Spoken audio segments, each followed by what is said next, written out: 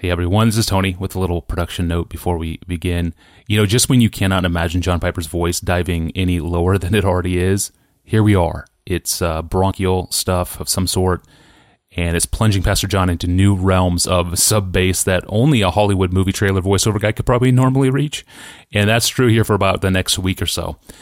Alas, here's today's episode. Pastor John, here's a question from Caden in Boca Raton, Florida. Hello, Pastor John. After seeing the documentary American Gospel, I was conflicted because I'm not sure if I'm supposed to call out false teachers. 2 Peter 2, verses 1-3 make it obvious that there will be false teachers. But the text also doesn't say we should point them out. I have heard both sides to this argument, but I'm still not quite sure. I want to be careful not to pronounce judgment before the time. 1 Corinthians 4:5. Does this passage apply here in this situation? Are we taking a judgment that isn't ours to take, or should we rest in God's ultimate knowledge? And if a prominent false teacher is to be called out, who does this, where, and how? Maybe it would be helpful to step back first and get the bigger picture of the New Testament response to those who live and teach in ways that lead others into error and ruin, and then zero in on 1 Corinthians 4:5 and some guidelines for how we should speak and write about such people. So let's begin with Jesus. Matthew 7:15. Beware of false prophets who come to you in sheep's clothing, but inwardly are ravenous wolves. And the word beware means all of us should be alert, but especially shepherds, to identify not just false teaching, but false teachers whose ways are subtle, like they're clothing themselves with lamb's wool while they're wolves. And Paul used the same Greek word for beware in Acts 20 when he said, pay careful attention to yourselves and to all the flock in which the Holy Spirit has made you overseers. I know that after my departure, fierce wolves, same as Jesus, fierce wolves will come in among you, not sparing the flock. Acts 20:28. Jesus used the same word again in Matthew 16:6, but he got more specific. He said, watch and beware of the leaven of the Pharisees and the Sadducees. Paul had the same kind of group in mind, the same kind of error in mind in Philippians 3, verse 2 and verse 18. Look out for the dogs. There it is. Look out for the dogs. Look out for the evil workers. Look out for those who mutilate the flesh. In verse 18, for many of whom I have told you often and now tell you even with tears, walk as enemies of the cross of Christ. Then in Romans 16:17, he warned, watch out for those who cause divisions and create obstacles contrary to the doctrine that you have been taught. Avoid them.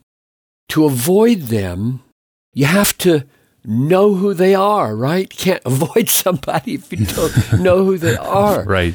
This idea of identifying and avoiding shows up in 1 Corinthians 5:11, 2 Thessalonians 3:6, verse 14, 2 Timothy 3:4, 2 John 1:10. In other words, Christians and shepherds in particular should be discerning and alert to behavior and teaching that dishonors Christ and destroys people, and not treat it in a casual or harmless way. And then in 1 Timothy 5:19, Paul went beyond avoid them to rebuke them publicly.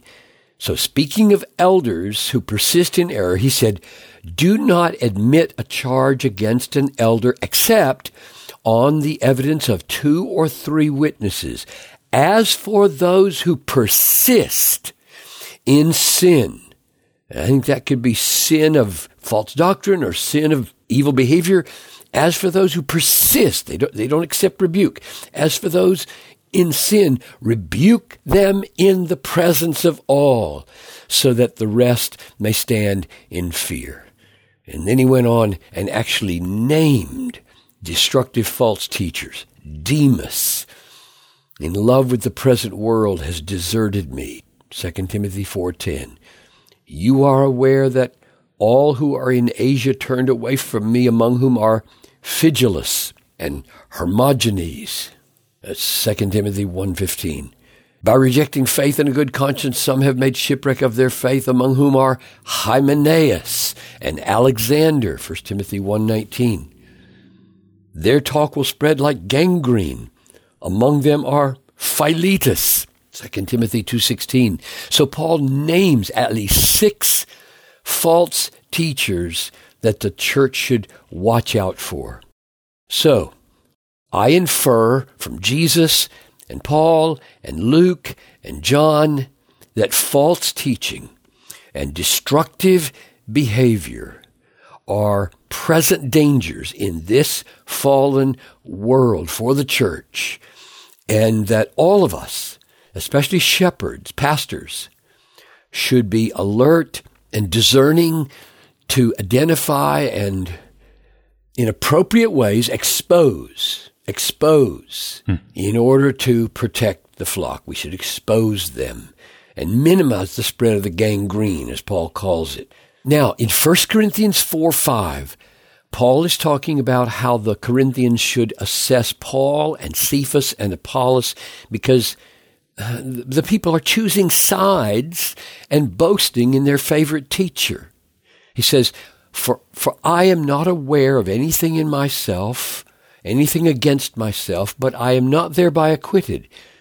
It is the Lord who judges me. Therefore don't pronounce judgment before the time, before the Lord comes, who will bring to light the things that are now hidden in darkness and will disclose the purposes of the heart. Then each one, Paul, Cephas, Apollos, each one will receive his commendation from God. So, Caden is asking us, whether the words, do not pronounce judgment before the time, should keep us from identifying false teachers or from naming them.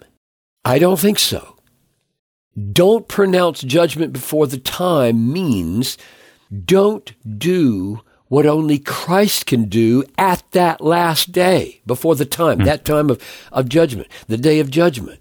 Don't presume to know the heart, like Jesus will know the heart on that day. Only Christ will, quote, bring to light the things now hidden in darkness and will disclose the purposes of the heart. But for now, our job is indeed to do mouth judgment, writing judgment, behavior judgment, not heart judgment, but mouth and writing and behavior judgment. When a mouth speaks unbiblical destructive teaching, when a blog or an article or a book publishes unbiblical and destructive teaching, when a body, a human body, a physical body, behaves with unbiblical and destructive behavior, in all these cases, we are to be discerning and, according to Ephesians 5:11, expose the error. It says, take no part in the unfruitful works of darkness, but instead expose them, censure them, show them to be wrong, is what that elenkos word means. So, the question is how and when, not if.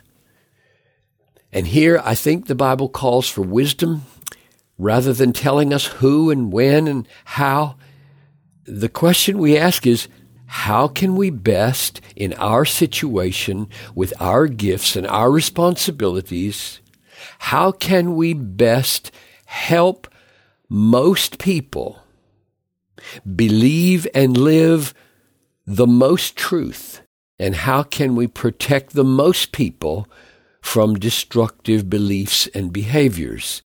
And here are some factors perhaps to consider when deciding whether to name a false teacher. The urgency of your naming a false teacher increases.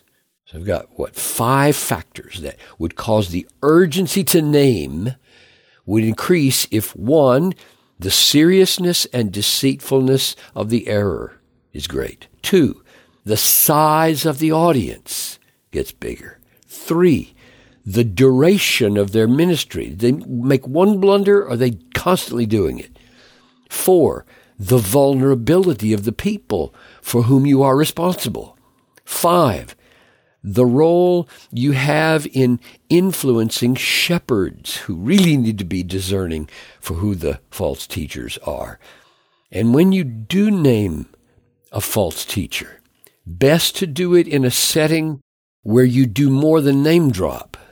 You explain the error. You give reasons for rejecting it. You communicate complexities. You set a tone of longing for truth and love. You're not just slinging mud. And the last thing I would say is, let your teaching be so powerful in clarifying the greatness and the beauty and the worth of God's truth that your people will smell error before it infects their lives. The shape of error is always changing. You can't preach enough negative sermons to stay ahead of it. Yeah. And you don't have to. The best protection against the darkness of error is the light of truth. Really good. Thank you, Pastor John. And thanks for subscribing to the Ask Pastor John podcast in your favorite podcast app or on YouTube. We appreciate having you along. Well, and next time we're going to plunge back into contemporary worship music lyrics. And I know how much all of you love episodes on contemporary worship music lyrics. We're plunging back in on Friday. I'm your host, Tony Reinke. We'll see you then.